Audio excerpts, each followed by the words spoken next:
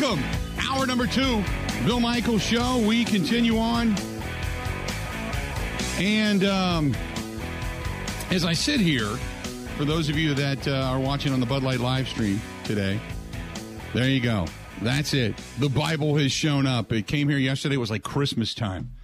Our Lads Draft Guide, the scouting guide, which breaks down every player in this year's NFL Draft. I love it as always, and when it comes, it's always a great time of year. Joining us now from Our Lads is John Cooper. He's joining us on the hotline right now. John, how you doing? Good. So let's get right into it because we know the Green Bay Packers, they are a team that is looking for wide receiver help. They picked up Sammy Watkins. They obviously have another veteran in Randall Cobb. But when I start going through this, everybody has an agreement that when you look at the top 5, it's Drake London, it's Garrett Wilson, it's Chris Olave, Treylon Burks. So you tell me what you think is going to be available going through all these mock drafts and such for the Green Bay Packers and who they may grab early on in that first round. Well, I think the guy that we seem to think will be there is Olave from Ohio State. Speed receiver. We think the Packers need somebody that can run and stretch the field. With that core of receivers they have, we think that's their number one need, and he fits the bill really well. Another kid is Dotson from Penn State, a little bit smaller. That could be a first-round pick. Williams from Alabama is another one. He may be. It just depends upon what you're looking for. Some of the top guys that you mentioned are probably going to be gone when the Packers pick at 22. But you never know. One of them could fall there. Guy we like, our favorite, is Drake London. Big, not as fast, but tremendous. Can play inside, can play outside. Had some injuries, which could drop him down. I don't think he's going to drop that far, though. So as we sit here and look at all these different wide receivers, I'm looking at the descriptions of all these guys right now. Is there a guy, or how many of these guys do you feel can really contribute like right now? Because I'm hearing a lot of there's really good receivers, but there's probably not a Jamar Chase or Justin Jefferson, a guy of that level coming into the draft. Or is there, in your opinion? Well, it just depends on how you want to use these guys. I think you take a kid like Treylon Burks, for example. He was used as a big slot receiver some of the time.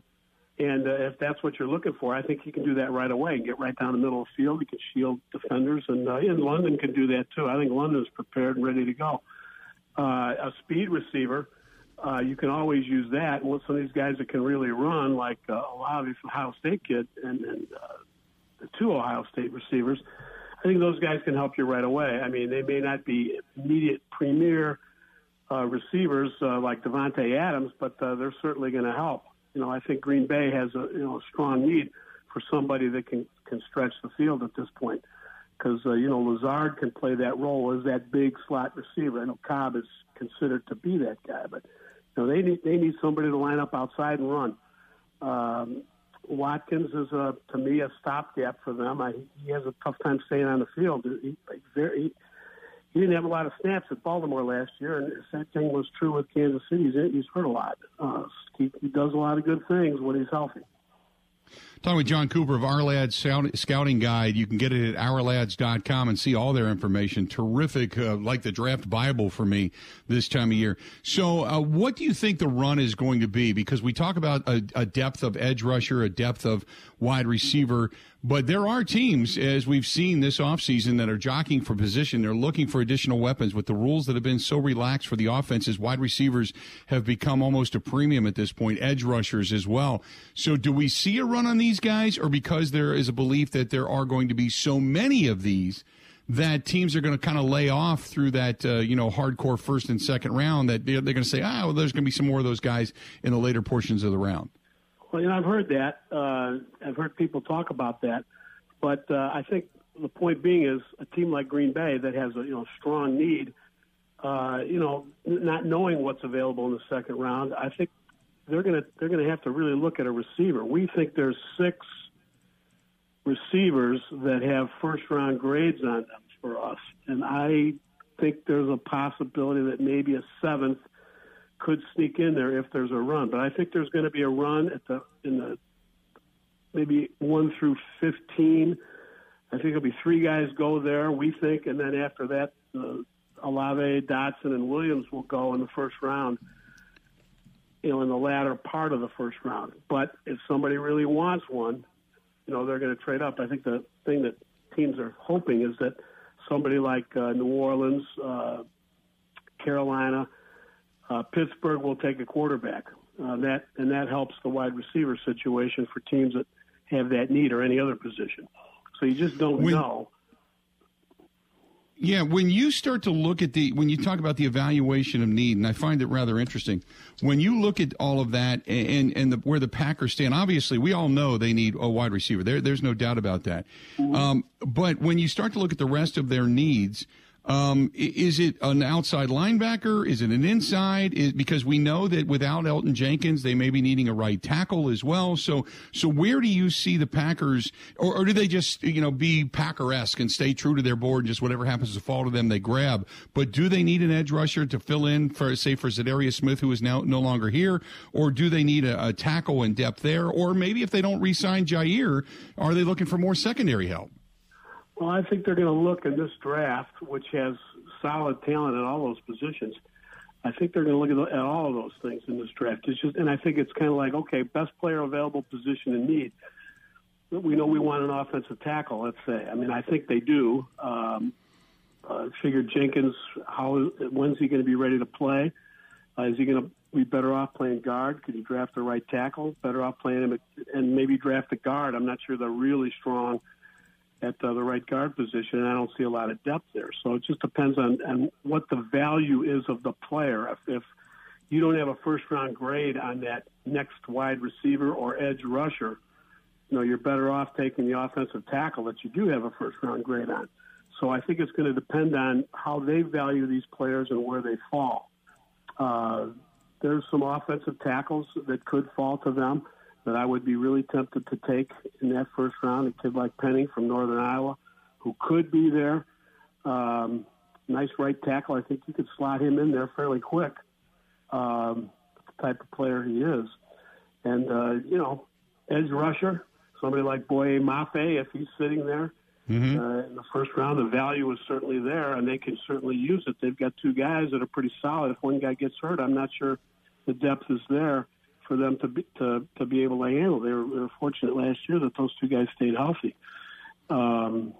without Smith being around all year. So, and, you got to think of the future a little bit too. So if there's a great one there, they have to think about taking them. I could see them taking a receiver with one of those picks. I think a good one, a first-round talent is going to be there, and an edge rusher, an offensive tackle, with maybe the other pick.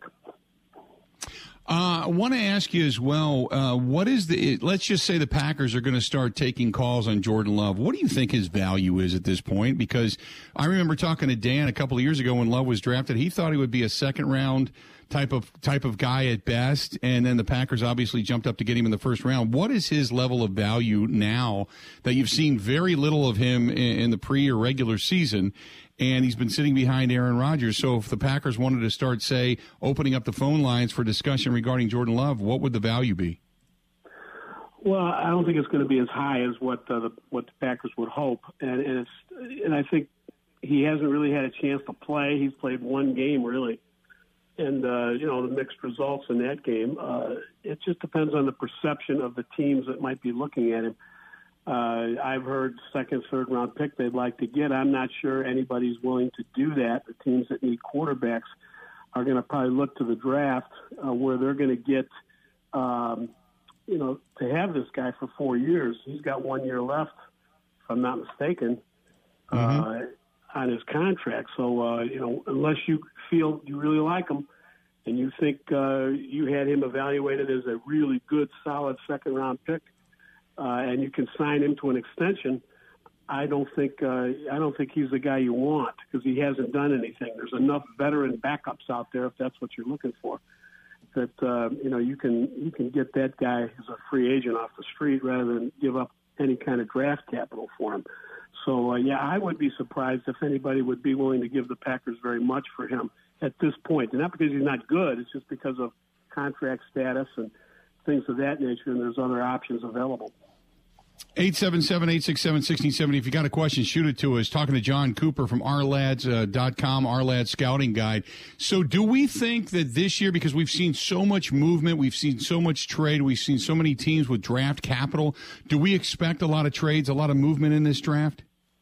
Yeah, I think there's going to be some more movement. I'm kind of looking at Pittsburgh, right now, wanting to maybe move up. There's some talk they want to draft a quarterback.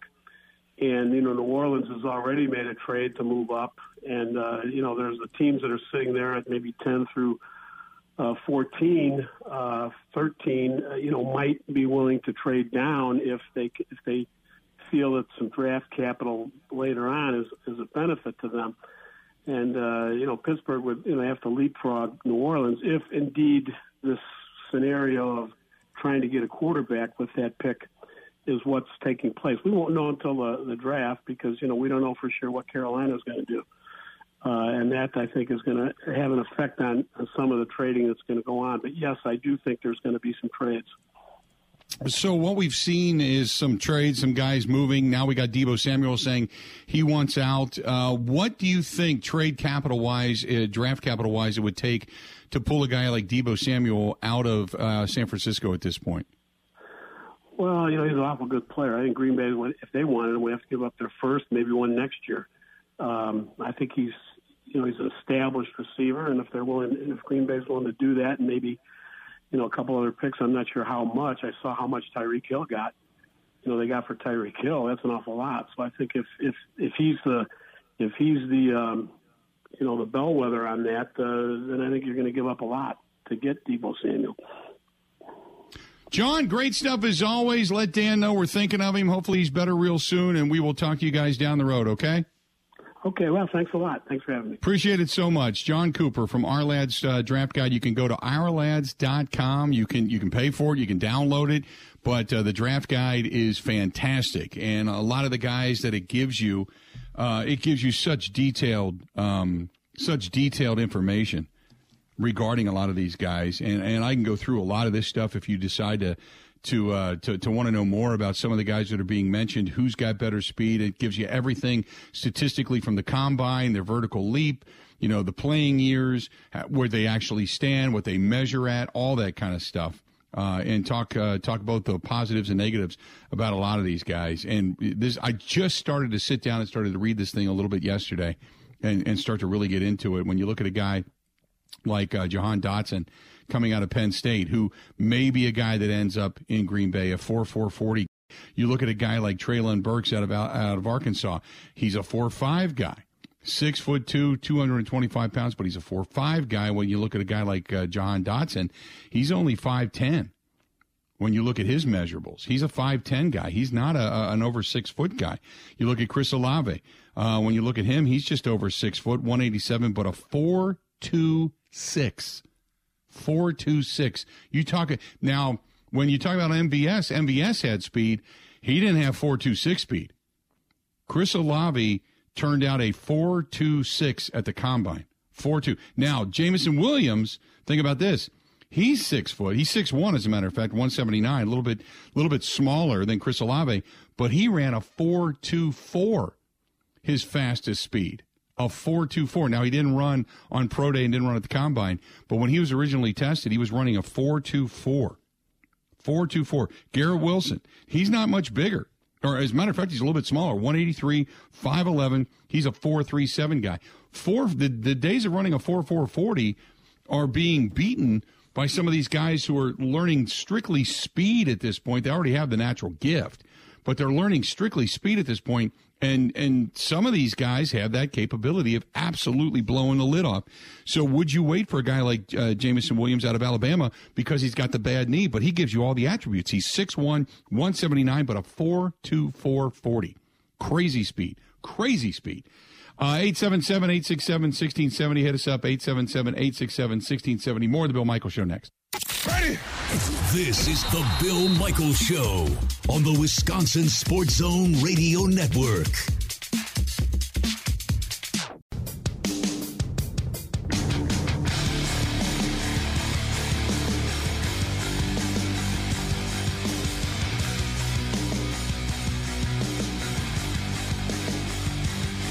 Welcome back. Got out there yesterday, got the motorcycle, and I can't wait to pick Kristen's up tomorrow and to get out to riding season. Go to Wisconsin Harley-Davidson, Highway 67 in Oconomowoc, and tomorrow is going to be beautiful. I would expect that the showroom is going to be packed with people looking for motorcycles, new and used, getting the new motor clothes that continue to come in, or maybe picking your bike up if you were storing it out there. But head out to Wisconsin Harley-Davidson. Go to wishd.com. That's wishd.com. The best dealer statewide, hands down. Go to wishd.com. Again, wishd.com. Let's talk some NBA, shall we? The NBA obviously in full swing with the postseason. The Bucks tied at a game apiece, losing Chris Middleton. They received some of that luck from last year when it talked about injuries, but now they're the victim of some of the unfortunate luck. And talk more about it, Seth Partnow from The Athletic, covering the NBA. You can find him at Seth Partnow over on Twitter. Seth, how you doing today, man? Doing pretty well. Thanks for having me. Glad to have you on board. I wanted to ask you first and foremost, give me your level. If you're a Bucks fan, what is the level of concern and or must win tonight? If say 10 is an absolute positive must win and a 1 is no big deal. 6, I would say. Mm-hmm. I think that they're in relatively decent shape in this series still.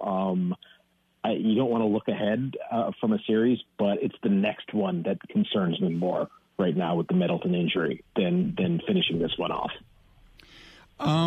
We talk so much about guys like LeBron and KD and players that can carry teams. Giannis, he doesn't get that same level of scrutiny. I think we all look at him as a true superstar. There's no doubt about that with the fact that he's got numerous MVPs and a championship. But he doesn't have that same level. Would we be harder on LeBron if, say, he didn't win in the next series versus Giannis if he doesn't win without Middleton in the next series, but still having a guy like Drew Holiday, still having Brook Lopez return, still having good guys in that backcourt like Connaughton, like Grayson Allen that can shoot the three? Do we not put as much scrutiny on Giannis? I think there's a little bit of a grace period after last year, to be fair, and the fact that next series is presumably going to be against Boston, and that's a really good team. And if they go to the finals and win as they easily could, then then such a loss, kind of in historical perspective, is sort of one of those they ran into a really good team and they had a key injury. So I situationally, I think.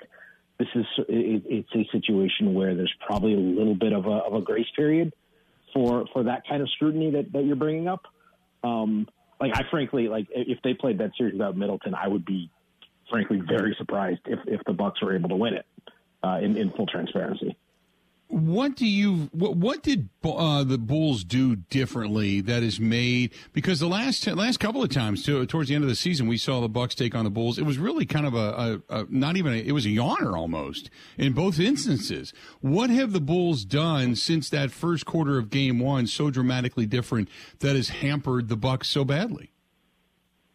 I mean, it starts with the Bucks have been sort of the makers of their own demise a little bit. They missed a ton of free throws. They threw the ball around the gym. Game 2 reminded me a little bit, if you recall back to the first round of the bubble playoffs in 2020, Game 1 against Orlando when they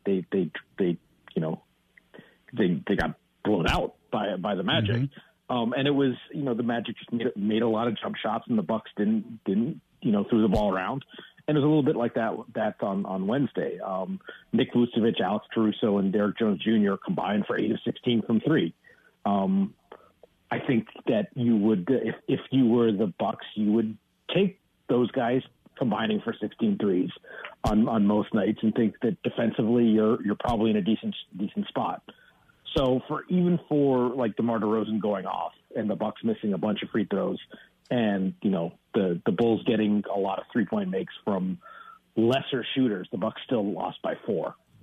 So again, that's where my level of concern over this series remains moderate. It would be low if Middleton was available. It's moderate with him out. So I think it's just more about the Bucks, being a little more solid, making the free throws, taking care of the ball a little bit off it, just making sure they're getting good shots down the floor every time, and everything else will work itself out for the most part. You got the Celtics, as you had mentioned, up 2-0 on the Nets. Are we surprised that the Nets are down 2-0 at this point? The fact that basically KD going 0 for 11 in the second half of that last game has been somewhat ineffective. Kevin Durant, even though he's averaging 29.9 points per game, he just hasn't been that guy for Brooklyn the way he was last year, where he was just taking over games and dominating. I mean, it's certainly a guy who lives on as tough a diet of shots as he does. This is the kind of thing that can happen. Boston is they're probably the best defensive team in the league. So I think we do have to give the Celtics and Jason Tatum in particular a lot of credit for making things harder for the Nets in general and KD specifically. So am I surprised Boston is up 2-0? Not really. Am I surprised that it's come, needing kind of a frantic comeback in game one and, a pretty poor shooting performance from KD in game two for it to happen that way? I am surprised in the way it's happened, but not the fact of it. The fact that we've got Memphis in there, the Timberwolves in there, although the Timberwolves just looked ugly and were basically, as Charles Barkley called them, a basketball embarrassment last night and losing that contest. But the Timberwolves right now trailing that series 2-1. How good is it for the game to see a few of these new faces, a few of these new teams, some of the guys that are the up-and-coming stars in the league in the postseason right now? This is fun because a lot of years entering the postseason, you have a pretty good sense of how things are going to go. Now, some of it is the unfortunate injuries, whether we're talking Middleton or Devin Booker or whoever else. But there are just a lot of teams that kind of rightfully feel like they have a chance, and I think that does. I feel like that permeates a lot of the games in that.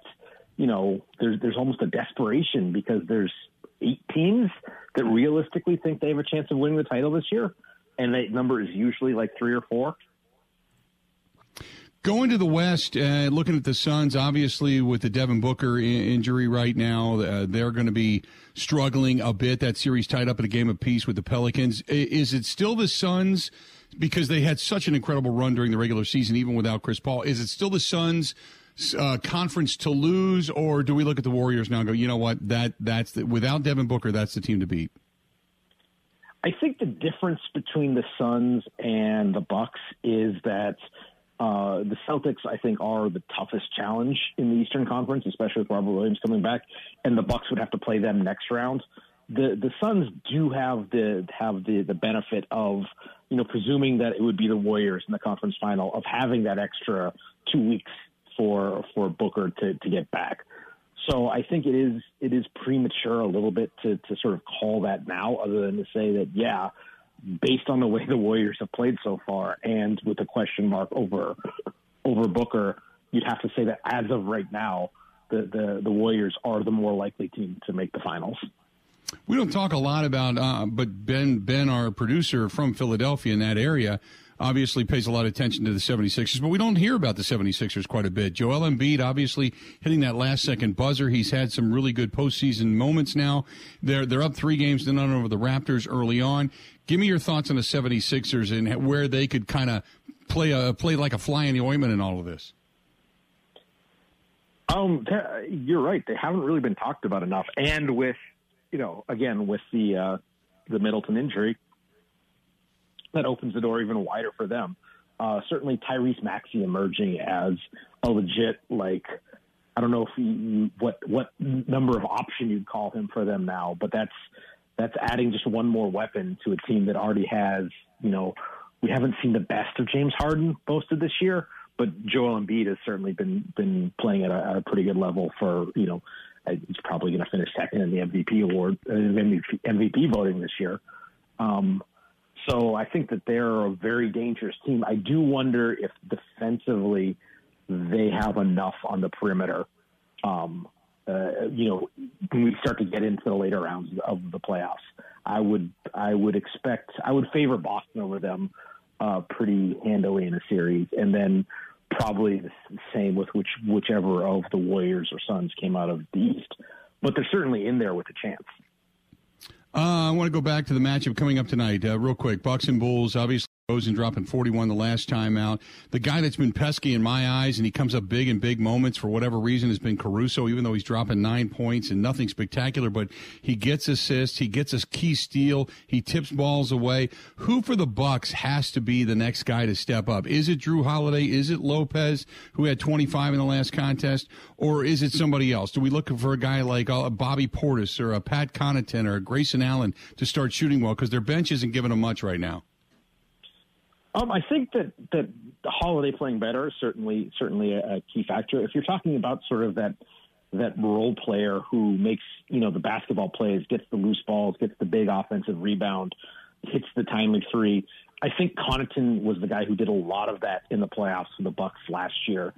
So, maybe if you're looking at the guy who isn't the star who's going to step up, I think he would be the guy that they would be looking for to give them some of that. Seth, great stuff. Certainly appreciate it. We'll touch base again as the season winds down and the postseason continues on, okay? Thanks a lot for having me. Appreciate it, bud. Talk to you soon. There you go, Seth Partnow. You can find him on Twitter at Seth Partnow, Partnow, covering the NBA for The Athletic. Some good stuff. And like he said, you can't.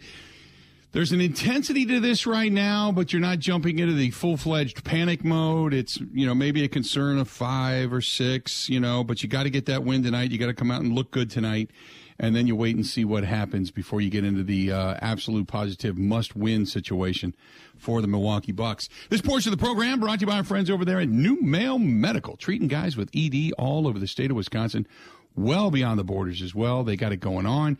All you got to do is call 414-755-1500. Just give them a buzz. Give them a buzz. 414-455-4451. 414-455-4451. When it comes to low T, energy, brain fog, all that kind of stuff, they can help you out with that. How about all-in-one weight loss program? All you got to do is call 414-455-4451.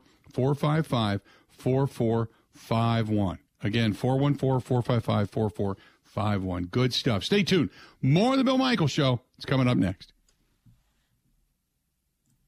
Ready? This is the Bill Michaels Show on the Wisconsin Sports Zone Radio Network.